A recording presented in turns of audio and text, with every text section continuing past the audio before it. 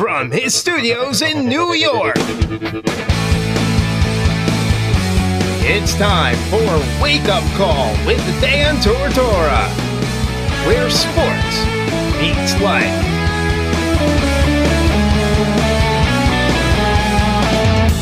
Here's your host, Dan Tortora. Welcome back here to Wake Up Call with Dan Tortora on wakeupcalldt.com, your one-stop sports shop, and on mixlr.com/wakeupcalldt. Proud to be here with you every Monday through Friday from 9 a.m. to 11 a.m. Eastern Time. And, of course, here with us this week, and when it comes to conference tournament time, you know that Wake Up Call with Dan Tortora does things very special here. Always try to push the term and give you some originality, some uniqueness, something different and exciting. And so a few years ago, about 5 years ago, I decided to do Orange Alumni Week during the conference tournament and get as many former Syracuse players on the show as I possibly could. And we're continuing that here in year number 5. And today we're going to be featuring Hal Cohen, Josh Pace, and John Wallace, trio of Syracuse players who will be here on the broadcast of Wake Up Call with Dan Tortora, having some fun with us this morning. The first of them being Mr. Cohen. So, Hal, how you doing today?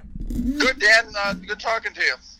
Good talking with you as well. And Hal, I know that you hail from this Syracuse area. I know that you're, hanging out here in our neck of the woods here, and just, the connection that you've had to the community when you played for Syracuse and then being in the community. What does it mean to you to be in the Syracuse area and to continue to be a part of the community?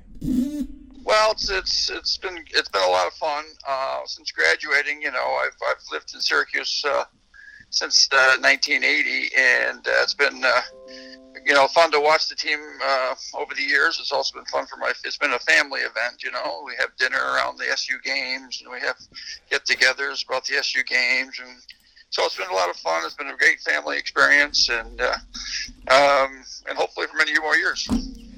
And Hal, for you, you got to play at Syracuse, and obviously, spend some time on the floor with the team, and really get to be a part of the fabric of the history of Syracuse University. What did that mean to you to be able to do that? This brotherhood. I know during the North Carolina game, there, John Wallace was honored, but, the alumni were honored as well on the court, and just what it means to you to be a part of a program that's consistently honoring the players that have come through it.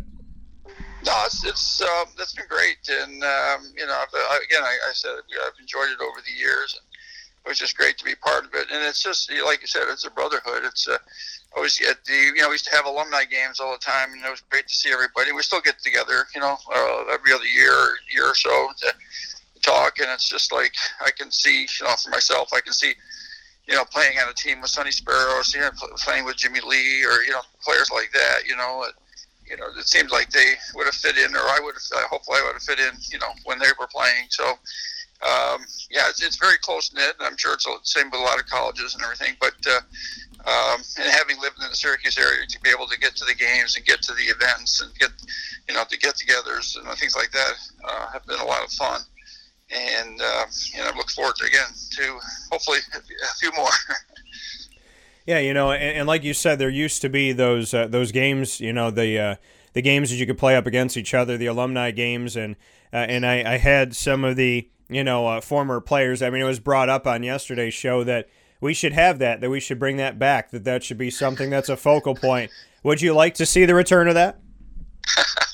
Well, at this stage for me, maybe not, but no, I would, definitely that was always fun. That was always a lot of fun, and I think what happened, was back in 76 to 80, around those years, people that everybody that graduated kind of graduated, and a lot of people stayed in the areas, in the Syracuse, Buffalo, Rochester, Utica area type of thing. That's because a lot of the players were from around. But now, since the Dome and the Pearl and all these other players, everybody that's graduated seems to go pro, so it's hard to get everybody back for alumni games. And I think that's kind of what happened. The older guys got a little too old to play, and then the younger guys were in the NBA or playing professionally, so it was hard to get everybody together. But it is always good to get everybody back and just to talk about old times and talk about Coach Boeheim, talk about things like that, and their experiences. And I would definitely encourage whoever to kind of continue that.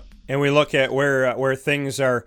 We look at your history. Speaking here with Hal Cohen of Syracuse Orange men's basketball history, and started back in '76, yep. And Boeheim started back in '76. So just what it meant for you to be a part of, the ushering in of Jim Boeheim was also, your time to come out, and not very few players in the history of Syracuse can say they were there in the beginning when Boeheim started his era. So just what that means to you. No, I mean, looking back now, it's kind of amazing. I'm sure as a high school graduate and coming in and playing, and my first year was Coach Boeheim's first year, or I should say it the other way around. But I'm sure we weren't thinking, geez, I wonder how long he's going to last, or we were just worried about seeing if we could actually play on the team and make make it, playing college basketball. But I think we got it. I mean, obviously, he got Roosevelt Bowie and Louis Orr. That St. Mike was my freshman year as well. So he started out with a great recruiting class, which was huge for him. And he had some great veterans to start out. He had Marty Burns and Dale Shackelford, and had a lot of really good, Jimmy Williams, a lot of good senior players who, with that team, was able to win 100 games in his first 4 years. So that was a nice foundation for him, to go on. But I don't even think, and we always do the math now. As you get older, you always do the math on things. And he was only about, I think, 31 years old at the time. So he was a young guy at that time for a Division I coach. And so we knew he had some longevity, but I don't know if anybody thought that he would go this long, or any coach. Being in college coaching, my daughter now coaches at Potsdam State, the women's team, and having see what goes on with coaches, stuff like that. It's amazing the pressure that's on these coaches to win and to succeed, and and I don't know what the lifespan of any coach is, but I'm sure it's not too long before you're on to another job, either because you want to move or because they want to move you. So it's been pretty incredible, his run. We look at that, 44 years, and not only that, but, dating back to Roy Danforth, it is now, with this season being included in it, Syracuse will end this season no matter what with a winning record. So that is 50 straight years with a winning season. Jim Boeheim has never had a losing season at Syracuse in 44 years. And 6 years before that, Roy Danforth started this run back in the early 70s. What does that mean to you as a Syracuse Orange men's basketball alumni that, Syracuse for 50 straight years has had a winning season no matter what? Yeah, it's incredible, because you think nowadays also you got to throw in the players that go to the NBA and leave your program. That before you're all set up. This guy comes in as a freshman, and he's pretty sure he's going to be there for 4 years. And then you got the next crew that comes in, so you always know you got these players, and if you work with them, then some guys get better. Yeah. Maybe occasionally somebody leaves, but nowadays you can, year to year, you don't know who's going to be there the next year. And then then you got injuries and you got academic stuff, and so it's pretty incredible to and it hasn't been like he's been 12 and or whatever, 13 and 13, with 500. He's always, I don't even know what the lowest number of wins is. But I don't think it's, I mean, maybe I don't know. I don't know if it was a year where it was lower than 18 or 16, 17 or something like that. But, it's just an incredible record. Yeah, and if we look back at, Jim Boeheim by the years, like you said, wondering what the seasons were for him, what his, maybe lowest winning season was. Right now the team at 18 and 14 is close to that. We look at Boeheim's seasons at Syracuse, and his lowest amount of wins in 1996-97 was 19 and 13 after they made the run to the championship. So 19 and 13 back then, and then we're looking at season 2014-15 when he was 18 and 13. So 18, which he also has this year at 18 and 14. 18 is the lowest amount of wins that he's had, which he currently has right now. If he wins another game, if they let them play another game, he'll have 19, and show his season with his lowest number of wins would be 2014-15. still not too shabby for a head coach to be 18-13, especially in the conference that he plays in the conference he was in before. So, I think the reality of it all, Hal, is people get spoiled. And the expectation of 25 wins or over 20 wins and a Sweet 16 berth is, it's nice to be at a college where, fans can say, we're supposed to be in the NCAA tournament, we're supposed to have 25 wins, we're supposed to go to the Sweet 16, because there's other teams that just hope that they get in the tournament once in a lifetime of their school. So I think it's all relative, and I think sometimes fans forget just how spoiled we are up here. Yeah. Well, looking at it from my daughter's perspective, if you can get your team to 500, that's a plus, or a lot of coaches just want to have a winning record, just to be on the plus side, or to win games is huge, and then the toll it takes from a family lifestyle from Coach Boeheim and all these coaches is something incredible. Obviously when you win, it's a euphoria, and right. When you lose, man, it's devastating. And then to carry on and to get to that next game. And so it can be very, very difficult. And that was, I think that, to me, this makes this year even more special. Because when I saw them earlier this year, man, I was thinking, wow, I don't know how they're going to win any games this year. I don't know if they're going to win. I don't know if they're going to break 500.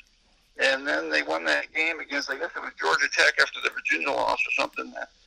They came back and won that game or crushed. I think it was Georgia Tech this year, and then they had obviously a very good year after that. But at the beginning of the year, I was thinking, geez, this might be the year where they may not make it to 500, but they've done extremely well. They finished fifth in the ACC, and so this has been an incredible year. And last night's game was just terrific. It was just an amazing game, and the way they played. I hope they play tonight. Yeah. Here we go back to the family. We got our whole family. We got our family here watching the game. We're all okay. Thursday night. Okay, now what are we gonna do? Okay, hey, we'll get Syracuse basketball. Great. We're all set there. So it's so we're all looking forward to it, and hopefully they can pull out a win here and then sneak by the next one, and then I think hopefully that would be good enough to get into the NCAA tournament. But yeah, and we look at this right now, and I do want to correct myself. Boeheim's worst season was 1981-82, 16-13. So it was 2 losses less. So Syracuse has already passed that area. 16-13 was the worst. That's when Syracuse was in their 3rd season in the Big East. The team went 16-13, and outside of that, it's been up from there. Plenty of 20-win seasons and 30-win seasons. Boeheim went on a streak of 30-win seasons, 30. We look at some of the things he did, and the NCAA wants to take some stuff away, and that's all well and good. But the reality of it all is the games were played, and I'm not adjusting his record by any stretch of the imagination. He has 1,065 wins. According to the NCAA, he has 964, but 1,065, 73% winning percentage currently is where he's at, 72.7. So pretty special, and second all time in Division I men's college basketball, which is pretty awesome. For you, what did you take away from when he was a coach? And you came in, like I said, when he came in, Hal. So you're a player. He's just stepping into being a head coach after helping out Roy Danforth. You're a player on the team. You're one of his incoming class freshmen and whatnot. What was life like for you there, and how would you describe Jim Boeheim when he first started? Well, again, I actually came from the North Country, which is about 2.5 hours, Canton, New York, 2.5 hours north of Syracuse. So, yeah, I was one of the taller players on our team, and to come to Syracuse now, I'm the smallest guy on the team, and so it was a difficult transition, but he made it a lot easier for me, at least from my standpoint, in terms of, he was going to play, like he always says, he's going to play the players who produce and who play hard and who, do the work. It's nobody's given anything. And so I think as you come in, you know that you've got a shot at playing and being part of the team. And then if you do produce, you play. And if you don't, you don't. And, I think it was good, and I think he was very good at, he overseeing things, but he let his assistant coaches, Coach Pitino was there at the time, and Bernie Fine, and Coach Malone was there. So he had really good assistants. And maybe one of the secrets of his success is, as a head coach, if you get I think my thinking is if you get too close to any one player, they kind of skews things. If you start doing something special for one person, everybody else goes, hey, how come that guy's doing this? How come that's happening? Well, where he had this assistant coaches, if you were the guards, you go to Coach Pitino. If you were the centers, you went to Bernie Fine. Coach Malone, you went, with the forwards or whatever at the time. But yeah. So no, it was very good. I think I enjoyed it. And, I don't remember him yelling as much back then. I don't remember, but I could be. It's been a while, so maybe I remember he shook his head up when I used to leave my feet to make a pass, and just kind of look at me and shake his head. But I don't remember that type of thing going on a lot. So I don't remember that being a very stressful situation. I know. And he always had a good player. So obviously he's a great recruiter, and he was able to get the kids to come to Syracuse. So, I think he was very, I was doing some academic work, and I think he was very proud of that too, which was nice. I think he, looked at me in terms of, okay, he's doing basketball, but I know he's going to go on to do other things. And I think in my mind, whenever I met with him or talked with him, I always knew he was, kind of proud of that fact. So, I don't know. It just was whenever everybody talks about their 4 years in college, that was really 4 of the best years of my life, and just not only with the basketball, but also off court as well. So, it was just a great experience. Speaking here with Hal Cohen, Syracuse Orange men's basketball alum, and played from 76 to 80 when Boeheim became the head coach of Syracuse, was with him from the beginning. So, Rick Pitino, you had him as an assistant coach on there. What was life like back then? We all know that Pitino, evolved into his own head coach and knows what it was like and what it took to win a national championship, and was able to carry some, multiple programs there, and has obviously been a polarizing figure, and to some people, the Al Pacino of college basketball. So, what can you say about Rick Pitino being there with you? Well, obviously at the time we didn't know what he would do in the future, but he was, again, if you go back and do the math, which we've done, he was only probably 25 years old. He was just out of college, shortly out of college, and he was a good basketball player, a very good basketball player, and very intense. And one story is I came down to Manley Fieldhouse and met him there, and he said, I think he was going to test me to see if I was any good. And he said, okay, let's play one-on-one. I said, okay. What else was I going to say, right? I said, yeah, sure. And so I went, he says, you take it out. And so I took the ball at the foul line to, play one-on-one. And he says, where are you going? I said, well, I thought we were playing one-on-one. He goes, yeah. He said, full court. I go, full court? He goes, yeah, we're playing one-on-one full court. So I had to take the ball out underneath the basket and go all the way down to the other end. And we played for, I don't know how long we played for, but we played for a long time. And, as a player, you don't want to give up. And he was pressing me from one end to the other end, and then I had to press him, coming back one end to the other end. And so I knew at that point we're dealing with a pretty intense guy. So I'm not sure who won that game either. So we're gonna say that you won. That's what we're gonna say. You got the dub on that. But he's got enough wins. You could take that one, Hal. So from playing one-on-one against Rick Pitino to being a part of the start of Jim Boeheim's career, you're part of you're every bit a part of the fabric of Syracuse basketball in so many amazing ways. When you see this team, continue on, and these fans and setting records for attendance, and 30,000 people coming to a game where other teams are, other schools might be getting 19,000 or 10,000, whatever. I mean, Syracuse this year alone, in a year where, things felt down to some people, we're looking at the facts that, Syracuse had the top 7 attendance records for this year. And I mean, it's been truly remarkable. So for you to be a part of Jim Boeheim ushering in his time at Syracuse, Rick Pitino being here, all of those things that you got to do, and the coaching staff you had, and everything you got to be a part of, when you see it be what it is right now, did you ever think in a million years when you came to Syracuse and you started off with this new coach and wanted to see what he was all about, did you ever think that the world was going to see Syracuse the way it does now? No. That's the simple answer. No, I don't think anybody did. I think at that time, everybody's concerned about whether they're going to play or not, or how they get, grades, what's going to happen. And but I knew, the formula kind of was there. I mean, he had, again, like I said, he had some good players to start out with, and he was able. Then obviously getting the dome and everything like that, the recruiting help with the recruiting and everything. But I don't think we really realized how tremendous the whole program would become, and be followed by all the fans in the Syracuse area, which are the best in the country. That's an amazing thing too. I mean, the diehard fans in Syracuse is unbelievable. And playing back in Manly, which I played in Manly, that was an unbelievable experience as well. And if you came in there, it was the team was looking to get out of there alive.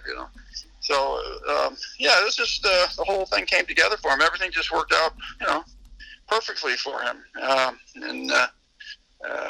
That beginning with Manly, then obviously the Dome and the Pearl, and everything just kind of flowed from there, and having great assistants, and then the tremendous following by the fans in Syracuse, and again, it's been a tremendous run for him.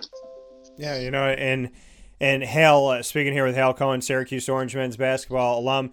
Really quick before I let you go, we take a look at the fact that Syracuse is 4-0 this season when facing an ACC team that they lost to the second time around. So they avenged their losses to Notre Dame, Virginia Tech, Virginia, and North Carolina. 4-0 against all those teams that they lost to the first time around. Thoughts on that, and just what your take is on seeing that happen, and the fact that Syracuse, when they see somebody again, they're making sure that they take care of business the second time.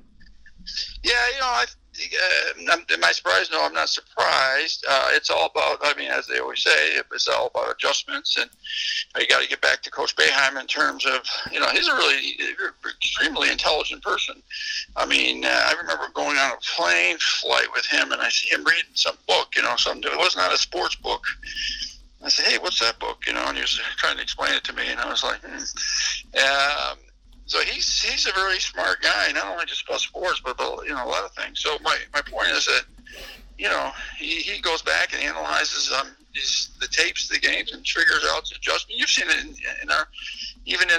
within a single game to make an adjustment. And a lot of it is because of how it's evolved over the years. We never played. We were like a man-to-man and occasionally played the zone. And then he's figured out, wait a minute, why am I spending all this time on these out-of-bounds plays, and all these teams have all these tricky out-of-bounds plays? Why am I playing them man to get burned by an easy basket? Gives the other team, a lot of momentum.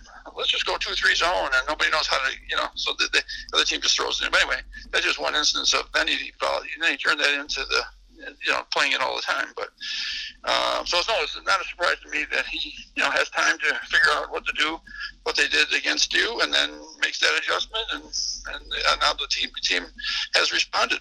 So I think that shows, again, not only his, it makes basically his basketball intelligence IQ is extremely high.